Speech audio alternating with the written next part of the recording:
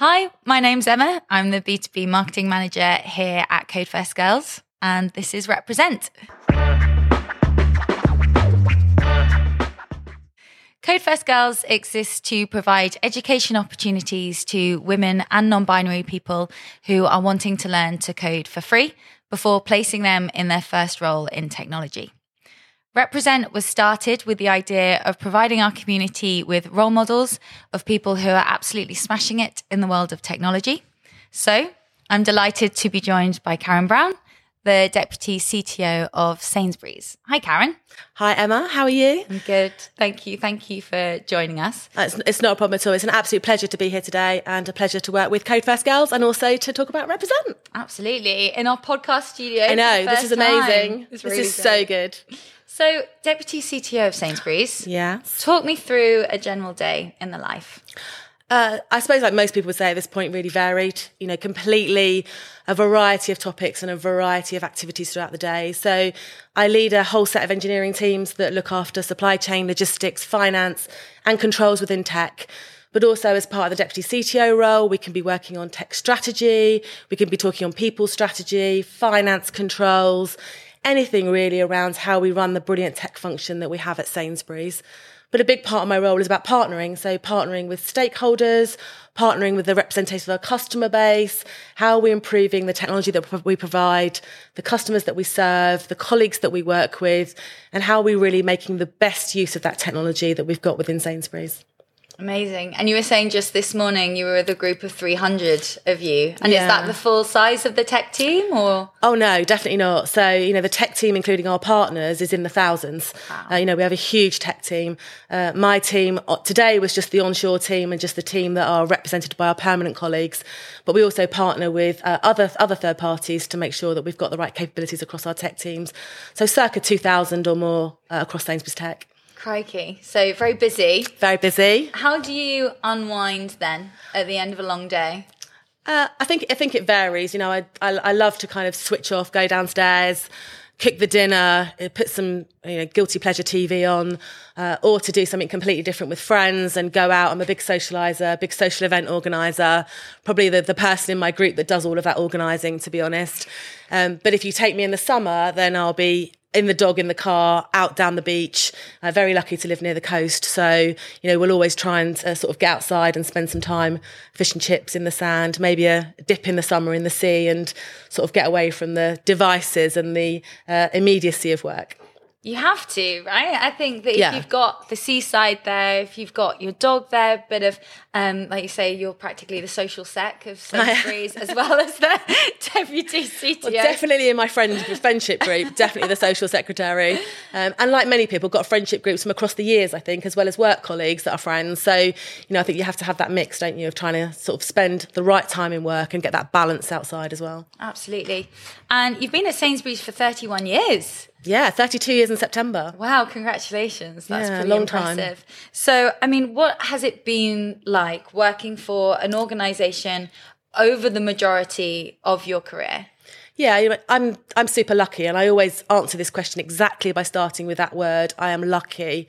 I'm really blessed, actually, because I've managed to fulfil a career within the same organisation across such a different span of areas. So my background is not in tech, and I'm really proud of that, but proud now that I work in tech and I represent lots of brilliant women that work in tech as well. Because I started off in retail, I started off putting jam in donuts. And that's the phrase that I always use with people, which always makes people smile. But that was the first job I had. I was studying for my A-levels. I was earning money part-time to fund my A-levels and to fund studying, to think about going to university. And actually got a bit of a retail bug, if I'm honest. Managed to persuade my dad that I was going to sort of take a year's break and then go to university, but actually managed to stay at Sainsbury's and spent 18 years in our retail team and then came into the store sports centre in 2009.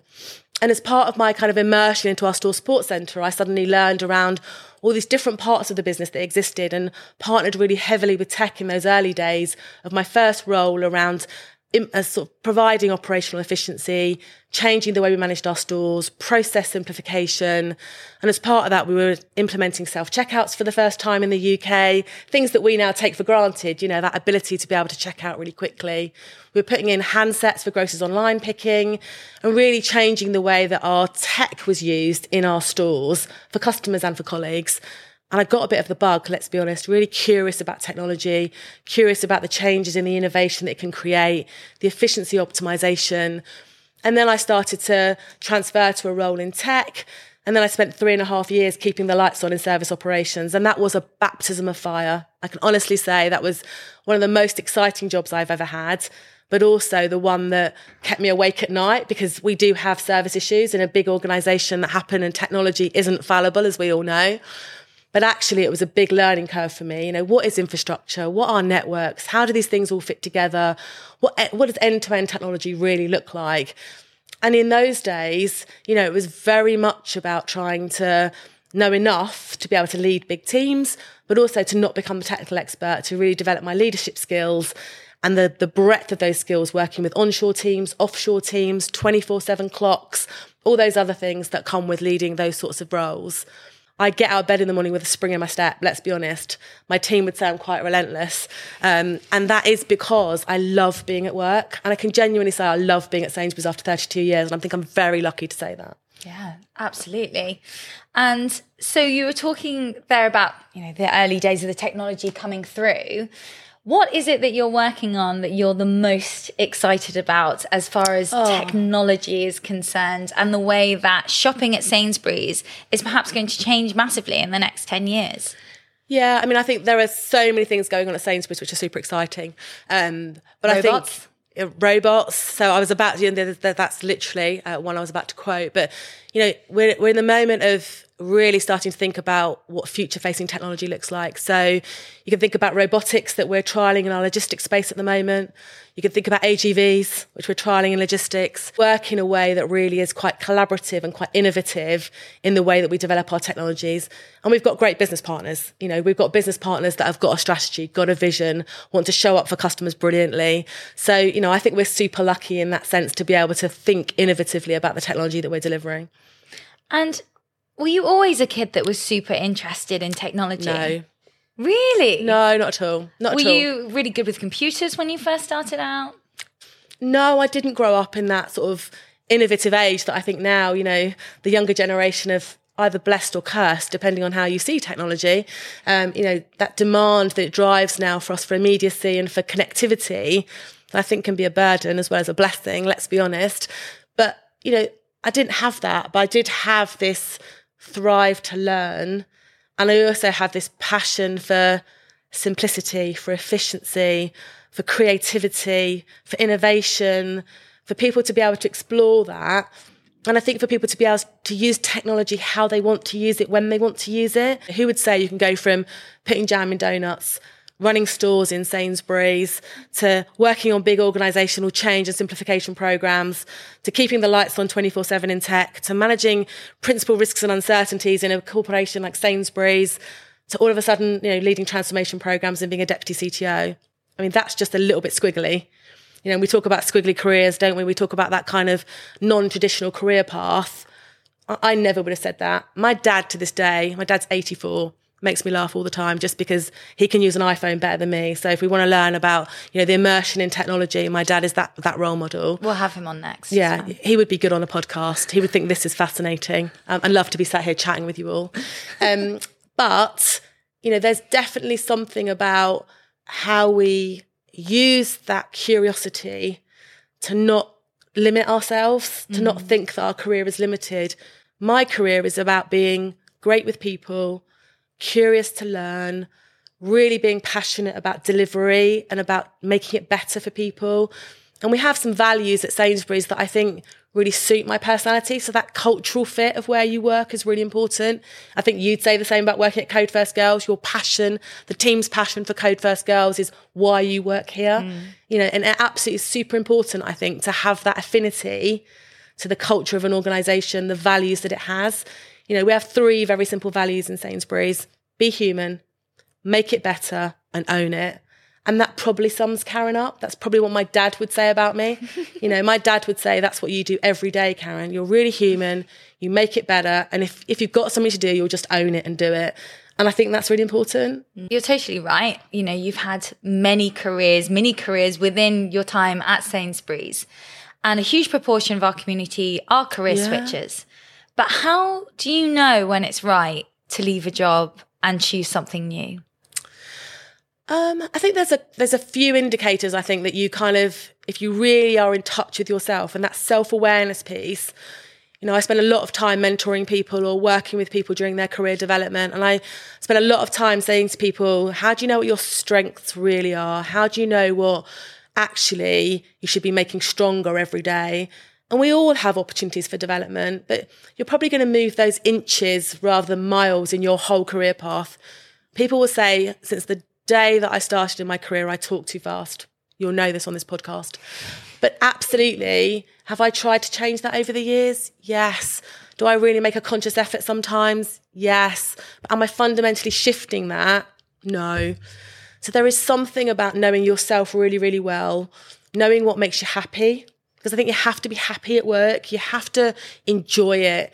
And I think if you know what those things are, then when that starts to feel a little bit less comfortable, you feel a little bit less motivated, things feel harder. And I don't just mean the work's hard. I mean your own personal motivation, satisfaction, the drive and desire that you have to do that job starts to dwindle, or it starts to feel a little bit repetitive, then I think you need to think about what the next change is. And that doesn't mean changing companies, maybe. That can be switching careers within a company like mine if there's an opportunity. Or it can be that you need to switch. And that's okay. You just need to find the right place to go. And as we said earlier, make sure that the choice is yours, as well as choice of the organisation that you want to join. And I think that is very much about finding people to talk to about that, you know, using your network around you, someone that you feel can give you advice. And that advice can come from multiple different places and kind of say, should I? Is this the right time? What should I? This is what I'm thinking. How does that feel? Does it feel like this is the right thing to do? And then I think go for it. Because I think we worry too much about what does the CV look like. But I think when I interview people or when I look at CVs, and we all do it, don't we? We sift CVs all the time, and people worry about, I have to have done a role for a year, or I have to have had that on my CV for 2 years. Why? Just tell me you made that choice for this reason and then you didn't like it. And actually, this is why it didn't fit. It didn't fit because culturally it wasn't the right organisation, or the work wasn't what you thought it was going to be, or the people that you thought we were going to be working with weren't the people you thought you were going to be working with. And that's okay, isn't it? Because I need to be able to flourish. I need to be able to fulfil my potential. And I can only do that if I'm happy. I can only do that if I'm in the right space. 100%. Such good advice. And a lot of our community are tech returners as well. So people who, like yourself, were doing a tech role, have gone away and then come back to it. Or perhaps they're people who are coming back off maternity leave. Yeah. So, you know, what advice do you have for our community that for whatever reason might have taken a long extended period of time away from technology and are coming back to it? Come back.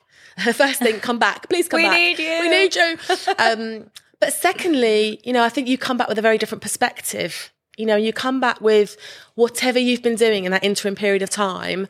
You come back with a learning. You come back with a whole different set of skills that you didn't have the first time. And you've had the chance to reflect upon that experience. And I think back to my first experience in technology. And I think I was, you know, in some ways trying to prove myself, you know, because I wasn't the technologist, because I didn't deeply understand technology. And I think with that came a different level of behaviour sometimes from me, probably, an experience interacting with me that was maybe not the experience you'd get from interacting with me this time around. Because I think I'm more comfortable in my own skin now. I'm more comfortable that I don't need to be the expert. I'm more comfortable that I can lean on other people more and be more open and ask more curious questions and say, I'm not the expert, and that's okay, because that's why you're here. That's why you're brilliant in your role, and celebrate that success. And I also think in the interim period of my first role in technology and the second role, What I also seek to understand and spent a lot of time and still spend a lot of time doing, because I've only ever worked at Sainsbury's, let's be honest, is seeking that external support and clarity that helps me every day. I have a brilliant network of people that I talk to a lot, and they've got brilliant experiences in the organisations they work with now, but also actually in organisations they worked in previously, roles they've done, and they help. They help put things in perspective. I bounce ideas off them. I've had brilliant mentors, brilliant coaches, brilliant conversations. And I think that really helps. So I think whether you've taken a career break, whether you've taken a career break for, other caring responsibilities, to bring up a family, to go and work somewhere else, and actually you've been with a charity partner, or just to take another role, that's great, because all of that learning that you've had, you're bringing back to the role that you do now. And that doesn't have to be technical skills. We can all learn technical skills. They are within our gift. It's just about the time that you devote to them. What you can bring in bucket loads is that life experience. And don't underestimate that. The perspectives and the variety of perspectives is what makes a team whole. We can't all be the same. And I talk about that all the time, because if you've got people that are all just the same, you've got no representation. So let's go back to represent. We want to have representation. We want to have diversity of thought. We want to have diversity of experience. We want to have choices. That only comes with the richness of brilliant conversations and the people that are sat around the table. So don't underestimate the skills that you've got, even if you haven't been in work and taken a career break, or even if you've done something different that wasn't maybe the career path that you've thought. Just think about how you bring that to the party now.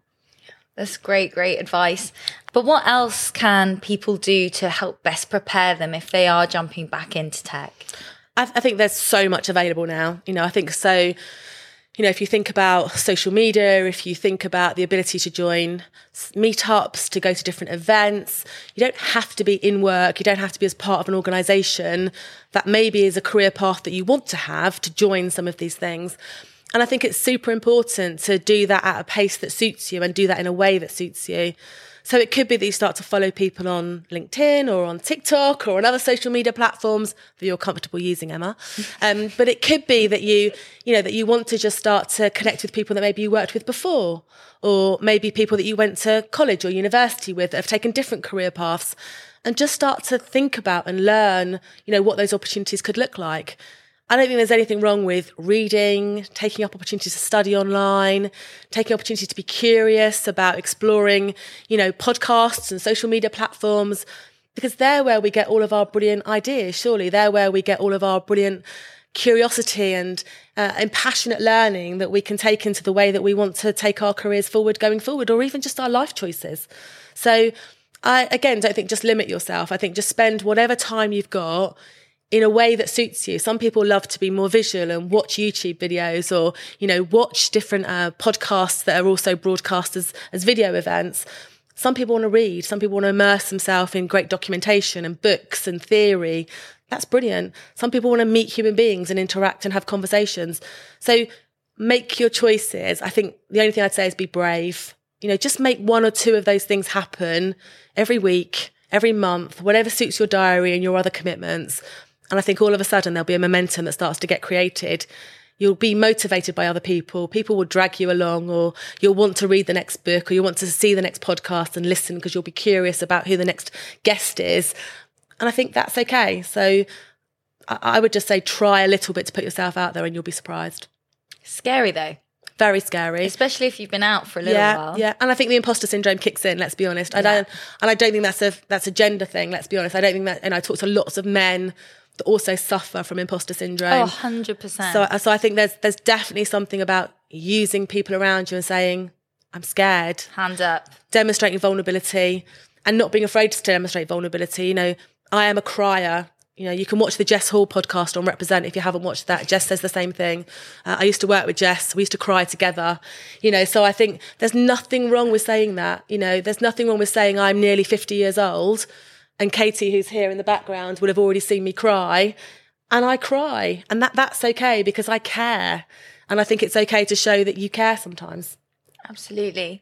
Well, we've spoken so much about your career, but if I put you in a time machine and we were the hardest question. Going back in time, it's one of the questions from our community. We've got to answer it. Tough community. So if you were going back in time, what career would you like to relive? I think, in terms of where would I have loved my career to take, and therefore what type of career would I have liked, I would have loved to have been a lawyer. Really curious about justice, really curious about making sure. Be a judge then. Oh, yeah. Maybe not.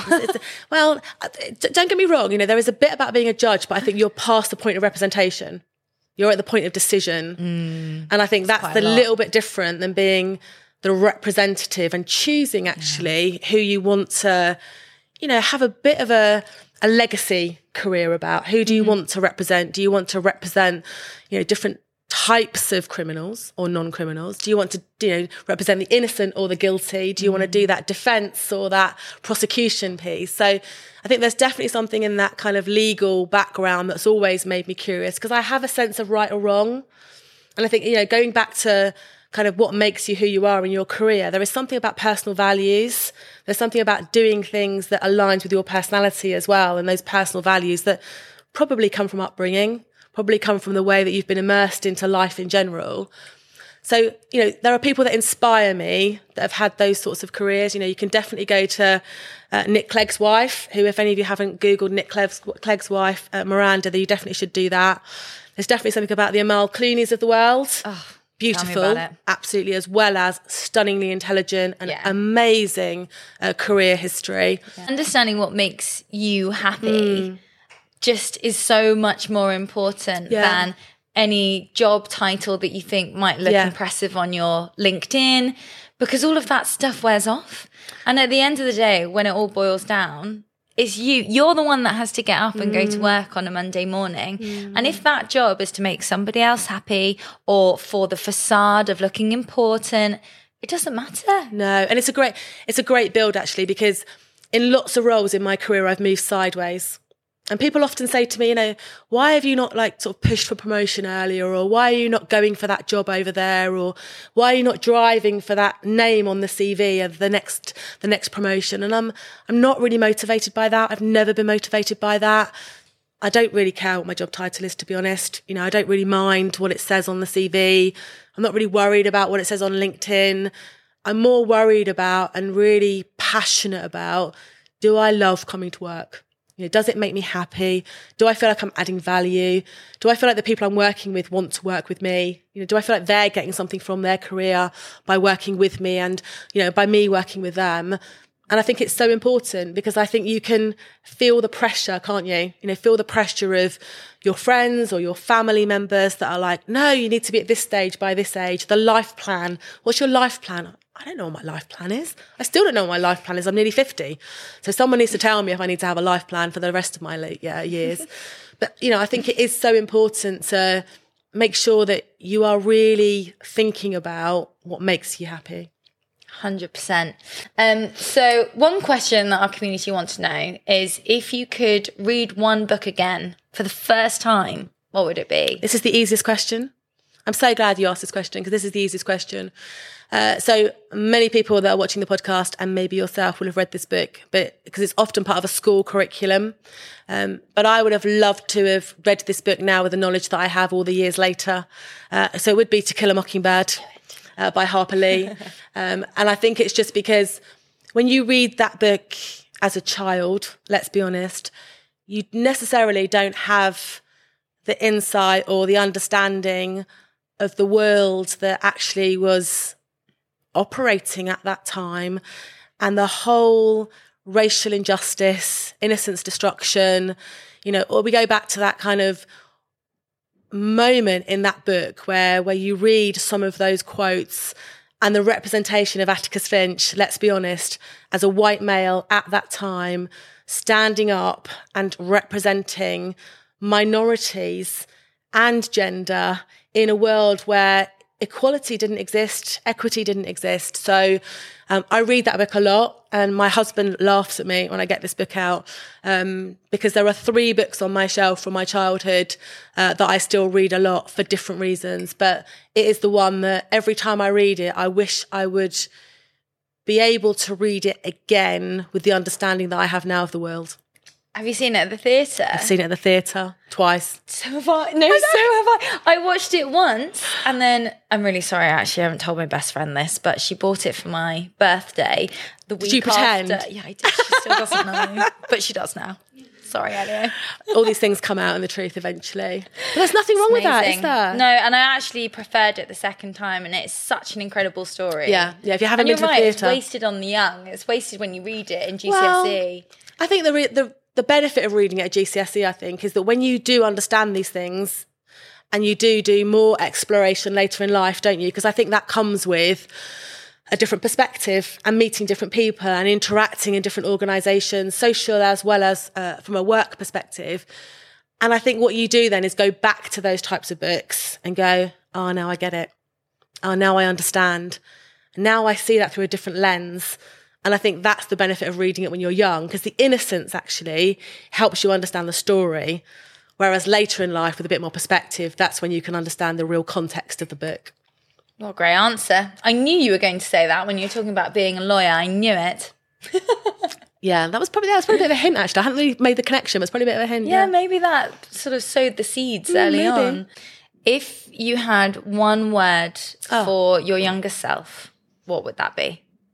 It is 2 words. Is that okay? That's totally fine. Sentence, as many as you need. Just 2. Don't worry. I think I spent a lot of time in my early career and probably sometimes in my latter career, and even on occasion now, let's be honest about admitting when we're not perfect, when sometimes I worry about the little things, not the big things. You know, in my early career, I'd worry about what do people think. You know, what do they think that because I don't come from a university background that I don't have a level of intellectual capability? I used to worry that they would think that I don't sound articulate enough or intelligent enough in certain meetings and forums. I'd worry about what people think about me. You know, I'd worry that if I made a mistake that that's it, my career's over, crossed off the list, you know, no development or career path for Karen. I worry in the last few years about being called Karen. Let's be honest, there's lots of memes out there about being called Karen. I'm like, oh my God, do I need to change my name? You know, is that now part of the world? So, you know, I worry about things that take a lot of energy. You know, they sap you, don't they? They're exhausting. So the one thing I would say to myself in my early career, and even now, is just don't worry. It doesn't matter.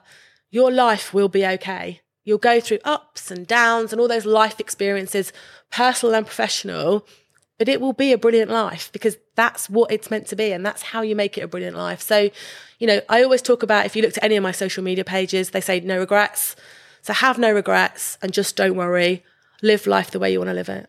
And they always say something like 2% of what you actually worry about ever comes true anyway. Exactly. So it's half the time it's not going to happen. And all those sleepless nights are just not good for you, let's be honest. Yeah, you need that sleep. You need sleep at the most important thing. So sleep more and sleep more and don't worry. Oh, Karen, thank you so much for being our first interviewee in the new studio. It's been an absolute pleasure to talk to you. And I know our community will be very grateful to having heard your story. So thanks so much. No, Emma, thank you. That was amazing.